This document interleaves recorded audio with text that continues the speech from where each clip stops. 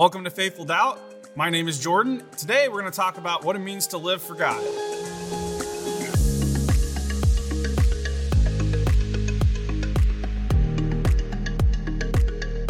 Today's question comes from Hannah Hummel, and she asked, what does it mean to live for God? And you may have heard this question asked a lot of times. As a Christian, sometimes we kind of just gloss over what it means to live for God. We hear that all the time. It becomes cliche. Maybe as a non-Christian, you think that's a really weird thing to say, to live for God. I mean, he's not visible. So how do you live for someone or something that's not visible physically? How do we do that? Well, I think the real question here is, are we already living for someone or something anyway?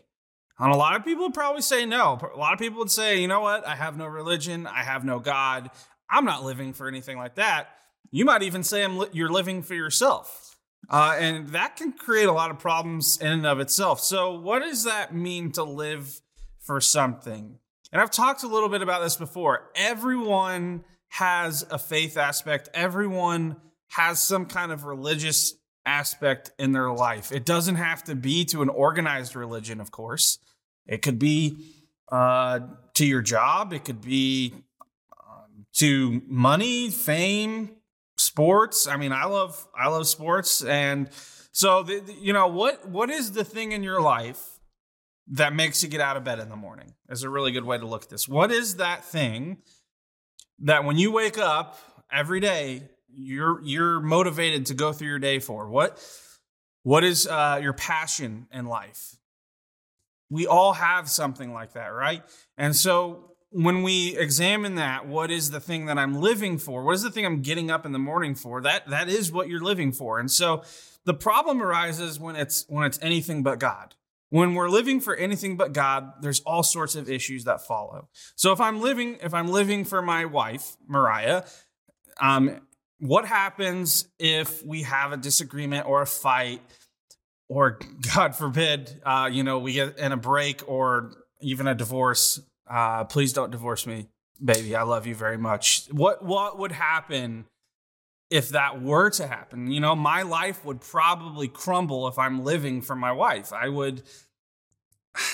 can't even really imagine how depressed I would get and all that. So take that, you can apply that to any situation. If I'm living for my advancement in my career and all of a sudden I'm fired or I have to find a new job, I'm going to be broken and I'm going to panic. If I'm living for my identity, to share my identity with everyone, I'm whatever that may be, whatever your identity is, and people don't perceive me that way, I'm going to be broken and panic.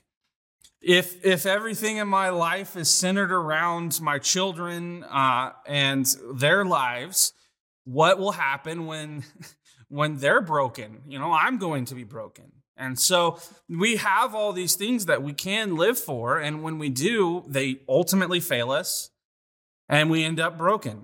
So how do we redirect our life to live around God? Well, first of all, I think the best place to start is this. We have to understand the gospel, and we have to grasp what it means and let it take root in our soul. Because if you don't really understand it, then it's going to be hard to live for God. And we do that by understanding and recognizing that we're sinful and we're broken and I'm not perfect and I'm in need of a perfect Savior to come into my life and transform things. Because I have all of these issues in my life, right? And we all do. And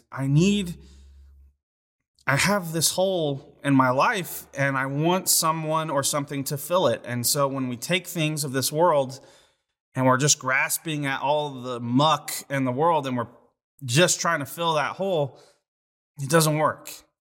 But when we fill that hole with our relationship with God, your life will change because God's glory is so great. His love is so amazing. His grace is so scandalous. When it enters into your heart, it is like a flood. And whenever a flood happens, it completely rearranges the landscape of whatever is flooding. And so God's love comes into your life and it rearranges your entire life. And now all of a sudden, the way I'm living is I'm not living for myself. I'm not living for my relationships. I'm not living for my job. I'm not living for money. I'm living for God because I want to glorify him.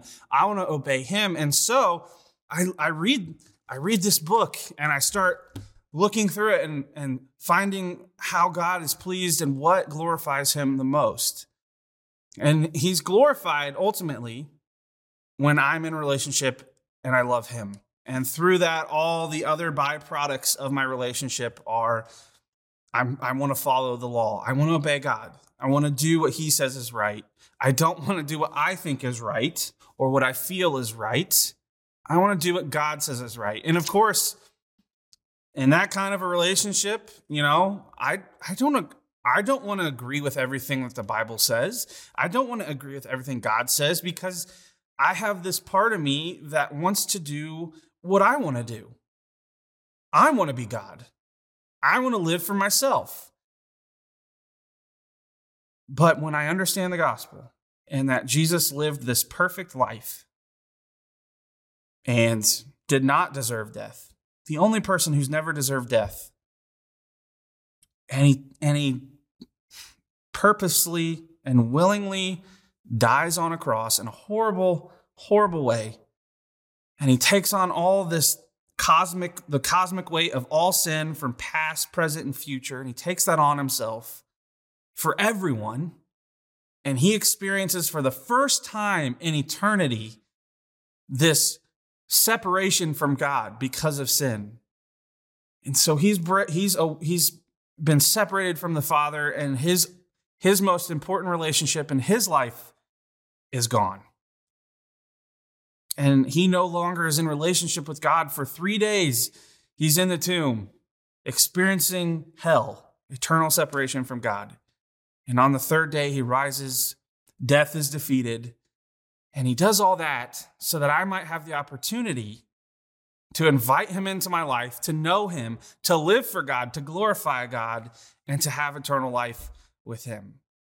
When you understand that, there's really no way for you not to live for God, because everything in your life, all your energy, your time, my passion will be centered around God and what he wants for me. So how do I live for God? What does it mean to live for God? I think you have to start with the story of Jesus on the cross, and you have to really understand that in your own life. I love the question. If you have any comments or questions, let's put those below or message me. And then we're going to continue that conversation later on. But until next time, I'll see you.